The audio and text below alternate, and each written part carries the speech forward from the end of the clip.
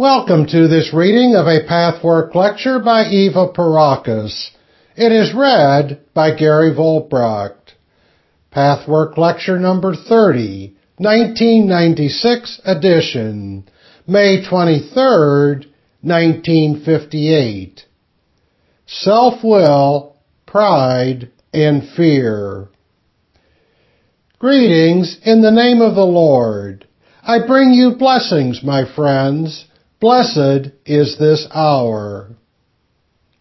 This lecture will not be entirely understandable for those who are not familiar with the preceding ones, since this is part of a series. For the benefit of those friends who are here for the first time, I should like to say again, it is so very difficult for some human beings to understand that such communication is possible. Those who do not understand the great things that are possible in God's creation readily use the often misunderstood word, the subconscious, to explain this phenomenon. I beg you, my friends, divorce yourselves of the preconceived idea that a spirit cannot manifest through a human being, and that it is merely the medium's subconscious or superconscious, whatever name you choose to give it, that you are listening to. Communication with the spirit world of all spheres has always been possible, is possible now, and always will be, provided that the necessary conditions are met by the human beings who wish to establish such communication. That in some cases the communication may not be genuine does not mean that it is always so.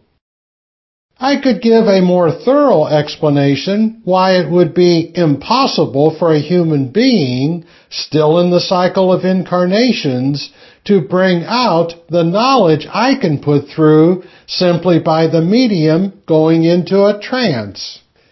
If a human being's unconscious were so penetrated with such knowledge that merely going into a trance would suffice to bring it to the surface, the discrepancy between the trance state and the normal state would not be so strong, my friends. However, I do not want to take up more time on this subject. I simply ask you, do not think that because the majority of the people around you believe this is all superstition, that it cannot be possible, and that they are absolutely right. Do not believe that it is this human being's unconscious that talks to you tonight. This is not so. Now, my friends, tonight's lecture will appear at first similar to the last one, in that it will resemble a very abstract and philosophical lecture that seems to have no bearing on your present existence. However, the opposite is true. When I continue, you will see that everything I say to you, no matter how far away it appears to be from your life, has an immediate and direct bearing on it. In the Pistis Sophia, on which my friend is lecturing, you have a plan, or a scheme, as you call it, where spiritual spheres are designated in various gradations. Immediately below the ineffable, or the house of God as we call it, a sphere is shown with the name of the highest light world. In this highest light world, an infinite number of light forces exist in one vast reservoir or pool. What are these light forces? The light forces represent every divine aspect in creation and every good quality or virtue you can possibly think of, each as one particular light force, and each personified as a spirit or angel. I mentioned in the last lecture that the 12 active and the 12 passive forces are also personified. It is the same with the light forces. Representative spirits, or angels, exist as well as their emanations. The emanation of these forces, condensed in a spiritual form of extremely fine texture, creates these beings. And these beings emanate, in turn, the respective light force. The light forces gather in a vast reservoir. Just as all is one with God, so it is with these light forces. They constitute one whole. Yet, each individual light force stands out as something individual, or particular with its own different color, scent, tone, and other qualities. If I were to tell you how many kinds of perception exist in this high sphere, you would not believe it, for you have a very limited perceptive capacity. The individualized forces are recognizable in this reservoir, and yet they form one harmonious whole. They emanate from the sphere of the highest light world, where they are concentrated, into all spheres below, in decreasing strength, of course. Further along this plan, you will find the higher or middle light world, where these light forces are gathered again, concentrated and condensed into a slightly coarser texture that is still extremely fine compared to your standards. From there, they are being sent forth into all other worlds. But in this sphere, the higher or middle light world, spirit beings or personifications of individual light forces have their organization, or, as it is referred to in the Pistis Sophia, the orders. Each order represents one of these light forces, headed by the individualized spirit, and serves the entire plan of salvation in different gradations as a sort of hierarchy. These orders may also be designated as choirs, and are distinguished from one another by special marks, appearance of robes, and so on. Each created being, including each one of you, each human being, belongs to one of these particular orders of the light forces. Your basic being is part of one of these light forces and orders. In deep meditation, if a certain degree of development has been reached, you may find out or sense what your ground being is, which does not exclude, of course, other virtues, qualities, or talents. However, there is one basic, significant core element in each being, spirit, or person. Such a basic quality may be courage, another love and kindness, and so on. To have courage does not mean that you do not possess love or the capacity to love. Though the highest angel representatives of each force have all other qualities as well, they have one basic, outstanding quality that strengthens and furnishes all other divine aspects rather than weakening or excluding them. So it may be possible for you to find out the ground tone or marked quality of your being. Since you have heard the preceding series of lectures dealing with the creation and the fall, you should understand by now that all beings in creation are perfect in one particular way. Also, if the fall had failed to take place, the light force and the divine power that every being has been endowed with would have served the purpose of complementing the perfection in other ways as well, so as to become really godlike. Before this state has been reached, godlikeness can only be partial. Once the plan of salvation is fulfilled, further expansion toward perfection will continue. As it is now, the orders, with all the many, many beings belonging to them, are particularly perfect in one way.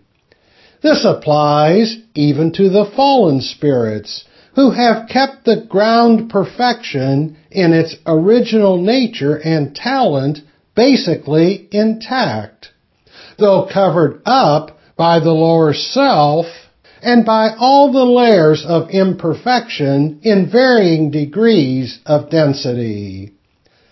The process of uncovering the ground perfection is the path of purification. This may give some of you good material for meditation. At the present stage of your development, you need to concentrate on finding out what your lower self really is. This means you should find your faults and fully realize their existence, their significance, and their effect on you and your life. It is also important at a certain stage of your work to get to know the special individuality of your higher self, so as to use it for your purification and to realize its particular force. In a previous lecture, I spoke about the 3 basic hindrances to perfection, which apply to everyone alike: self-will, pride, and fear. Since the fall, these 3 attributes became stronger and stronger in the measure to which the fall progressed. They blur your basic light. It is the purpose of the path of purification not only to sense what your basic light is, but also to realize that self-will, pride, and fear exist in you, and to find out to what degree, how they interact, and how one is dependent upon the other. For only with this understanding of yourself will you be able to overcome the dark walls that stand in the way between you and your basic light. Offhand, my friends, you might ask, how do self-will, pride, and fear connect? Why is one unthinkable without the other? For so it is, my friends. If you have one, you must have all 3 attributes. You may have one more strongly than the other, or more apparent, or more conscious than the other. But it is impossible to possess only 2, with the third entirely missing.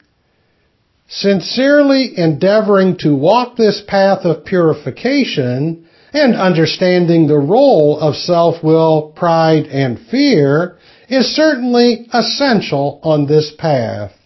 Do not believe that there is a human being alive who is entirely free of self-will, pride, and fear.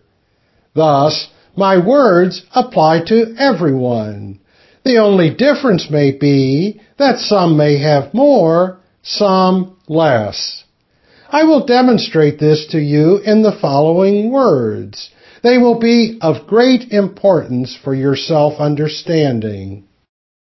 In the first place, we may again clarify that there is a distinct difference between self-will and free will.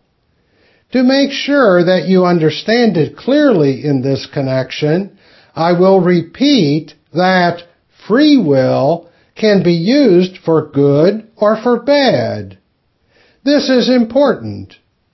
You cannot say it serves only good purposes, for, as just said, it can be used for evil purposes as well. However, it is certain that self-development cannot be attained without the full use of free will.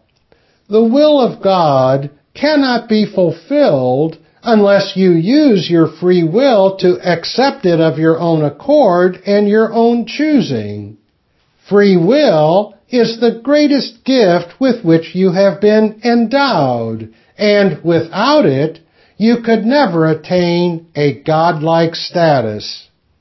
However, it has to be distinguished from self-will, the will of the little self or the little ego. Self-will strives to get what it wants, regardless of the consequences and of the harm that may be done to others and therefore ultimately also to the self. Only the little ego is too blind to understand this. Self-will is a blind and immature state, too blind to realize that what it desires is against spiritual law and must bring hardship and imprisonment to the self. Take a spiritually underdeveloped person, for example, a criminal. Such a person will use self-will in a very obvious way to serve his immediate seeming advantages, disregarding all laws, spiritual as well as human. For what seems advantageous to him, he likes to get. Now we are not discussing such easily recognizable cases. The average human being does not commit crimes or antisocial acts, partly because he or she realizes that it is wrong.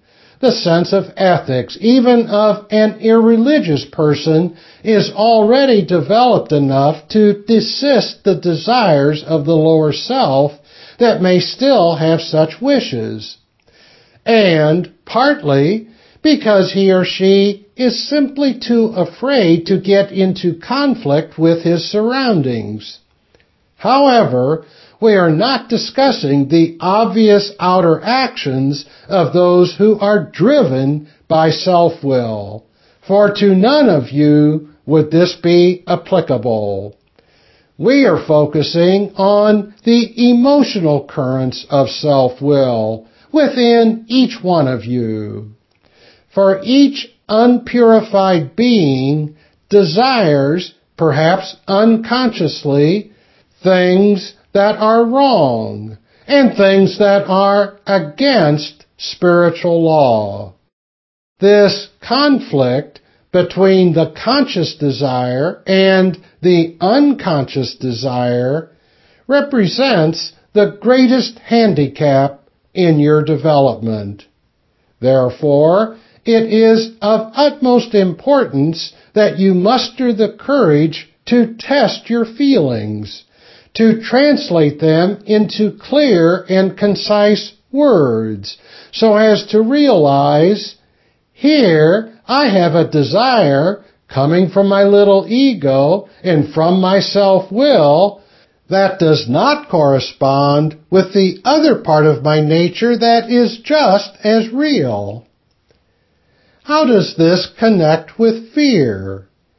If your self-will is strong, and it can be all the stronger if it is unconscious, you must constantly remain in fear that the desires of your self-will will not be gratified.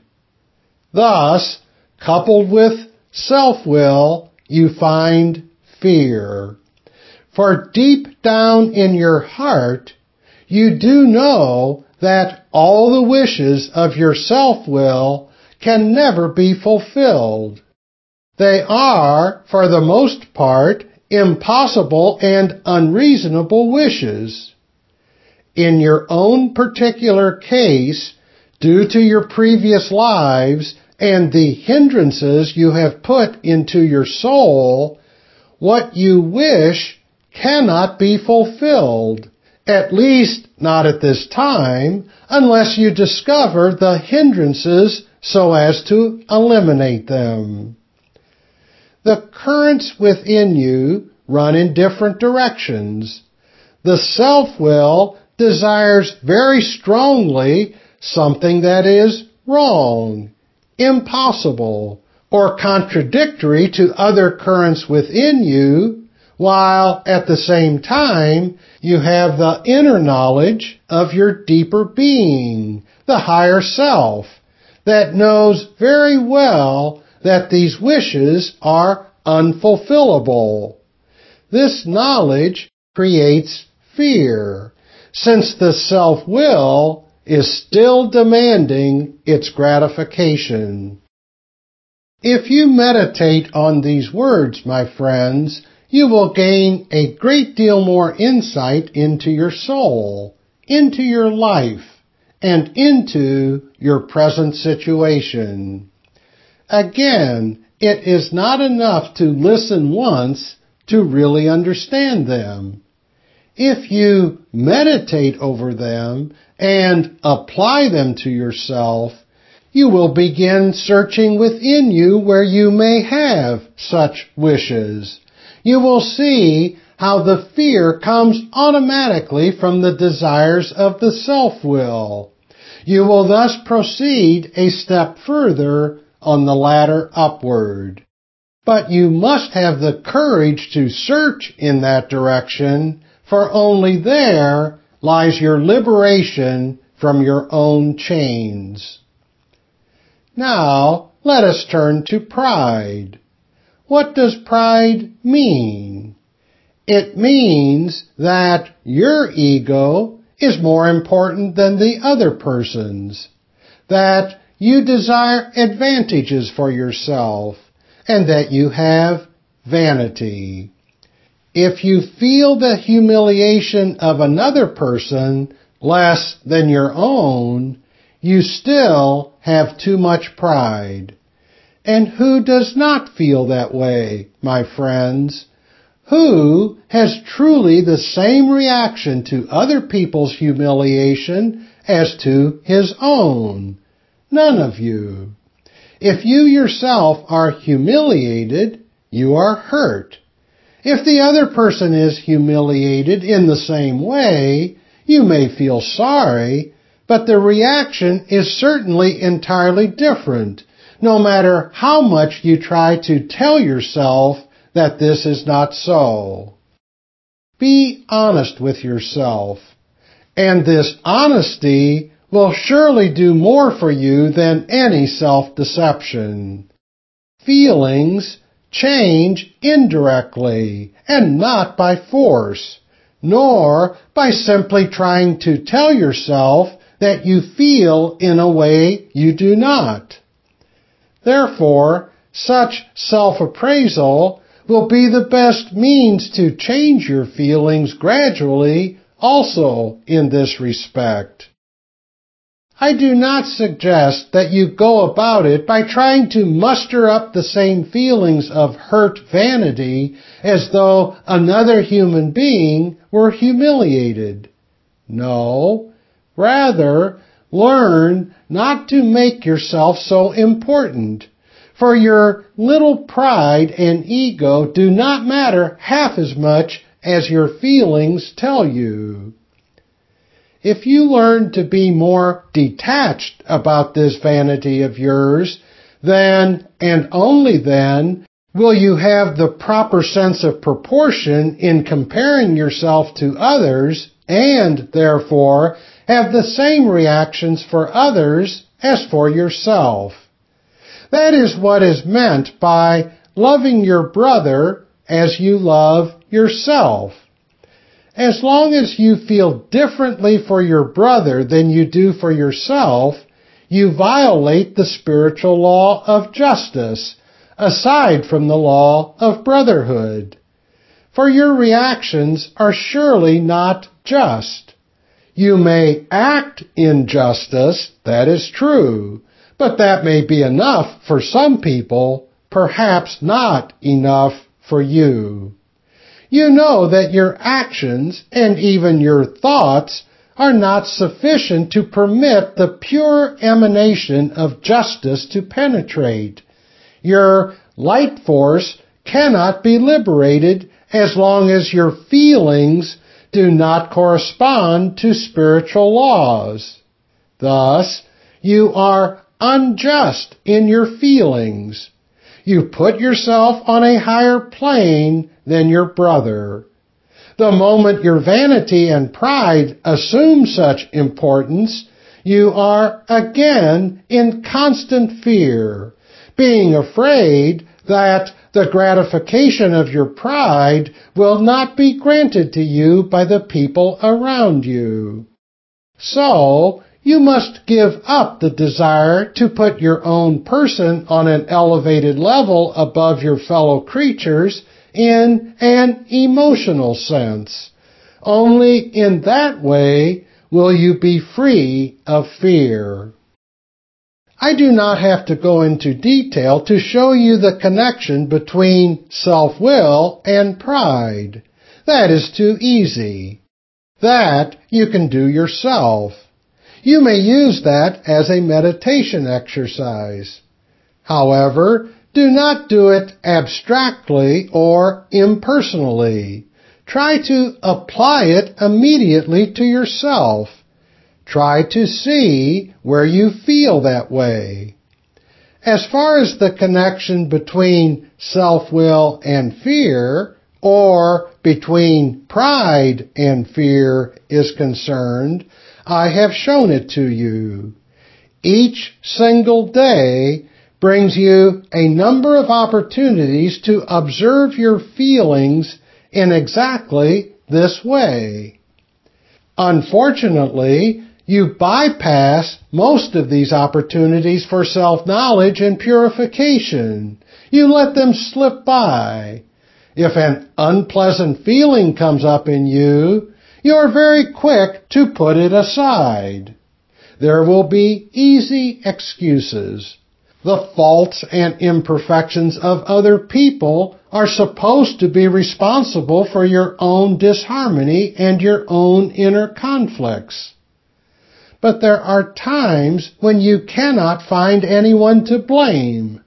So you just cover it up and are quick with explanations. You are just in a bad mood. You do not know why you feel disturbed. It is a difficult life in general. Perhaps it is even the weather. No, my friends. Whenever there is something bothering you, you will find the answer in the light of what I have just told you. Looking at it from this point of view, you will do a great deal more for your self-perfection and for your liberation, my friends. As long as you are caught within the snare of self-will, pride, and fear, you cannot ever be happy. It is impossible. You may fight all you want. you may do what you want on the outside, but you only remove the symptoms. You do not cut out the cancer inside. Think over these words. Meditate on them. For in them you have indeed a treasure of helpful material and a key to your problems. And now, my dear friends, I will turn to your questions and answer them to the best of my ability. Question: Is not the will to serve God and to be a better human being also selfish, since this means that we become happy? Answer: This is a good question you are asking, my child, and I will answer you. Though some people may enter the path with such a slightly impure motive, it is still better to enter it than to stay away. By continuing on this path, the realization must come sooner or later that you are the next fellow, and the next fellow is you. If you become happy, you must make other people happy. And when I say happy, I do not mean the happiness that you believe would be yours if the desires of your self-will were fulfilled. I am talking about the greater happiness that must be yours when you walk on this path of self-purification. Once you have attained a certain height, your own happiness will no longer be the goal. It will be a means to an end. I advise you, even before this realization is yours, and before you can feel this way, to pray, not only for the understanding of what I am saying here, pray also for strength and enlightenment and everything needed to follow this path. Not merely for your own sake, but so that you may become a source of giving and serving. In essence, this means that the ultimate purpose is not your own happiness, but the service you give and are to others. But do not deceive yourself. Realize how far away your emotions still are from your prayer. By seeing this discrepancy and yet praying for that end and continuing the work of self-analysis and self-honesty, one day you will feel as though you are one with every creature. Question: If our soul is taught during sleep, why do we not remember in an awakened state what our soul has learned? Answer: There are many good reasons for that. In the first place, the reasons are the same that operate when the memory of your previous incarnation is taken away from one incarnation to the other, or the memory of the soul's existence in the spiritual worlds between incarnations is blotted out. If knowledge of the existence of spirits, the vast worlds that exist beyond your earth sphere, and the fact of reincarnation were so easily accessible, you could not possibly fulfill your life. It would be too easy.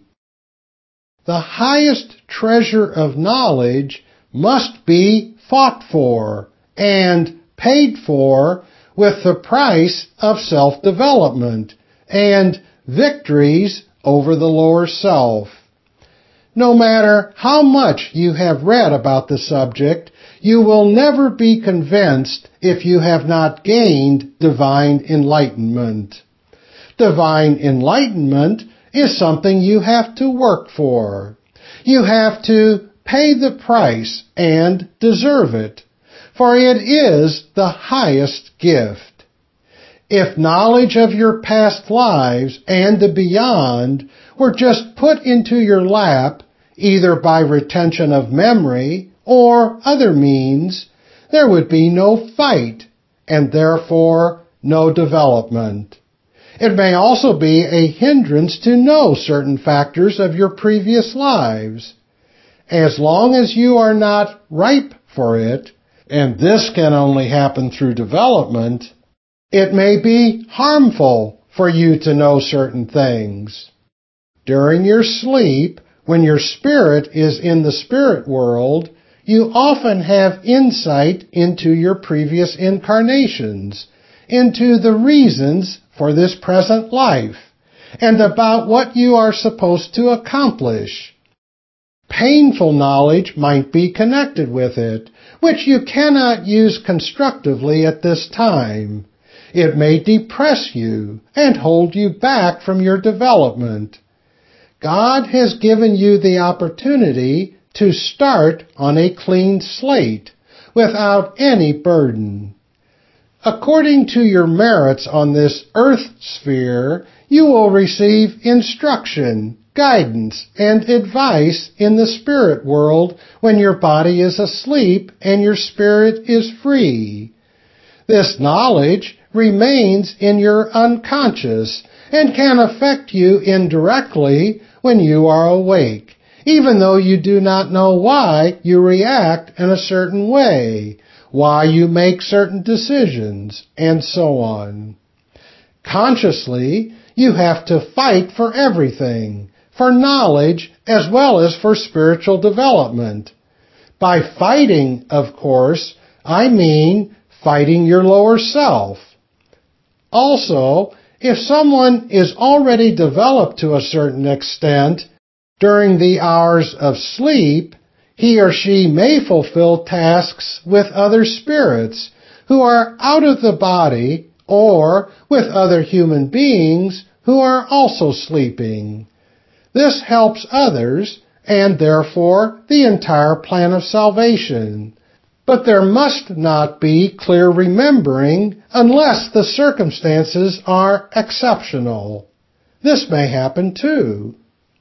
Question: in what form do spirits who are still undeveloped see higher spirits? Answer: when undeveloped spirits come into contact with higher spirits, they do not see them as angels or light creatures. That would be much too easy. Again, the same law holds true here. If higher spirits go into lower spheres, which they do at certain intervals regularly and according to plan, they change their fluids and the light does not show. For it would be much too easy for these creatures to accept God's word because an obvious angel has spoken it. How many of you, for instance, say, "If I could see God," or "if I could see an angel, I would believe"? But you do not listen to the words I speak. It is the same with these spirits. There is not an iota of difference. They have to learn just as you have to learn, and to distinguish between right and wrong, between truth and untruth, by truth's own merit, and not because the person seems to be an authority, and therefore easy to believe. How many people accept something said by a respected authority and yet reject the very same words if spoken by someone whom they look down on? That does not mean they are developed. Development means independence, the ability to select truth from untruth. Therefore, the spirits in the lower spheres do not see the angels as they really are. Higher spirits appear to them just like one of their own kind, and they speak to them in that way. It is then left up to the spirits themselves to decide whether they want to believe what is communicated to them or not.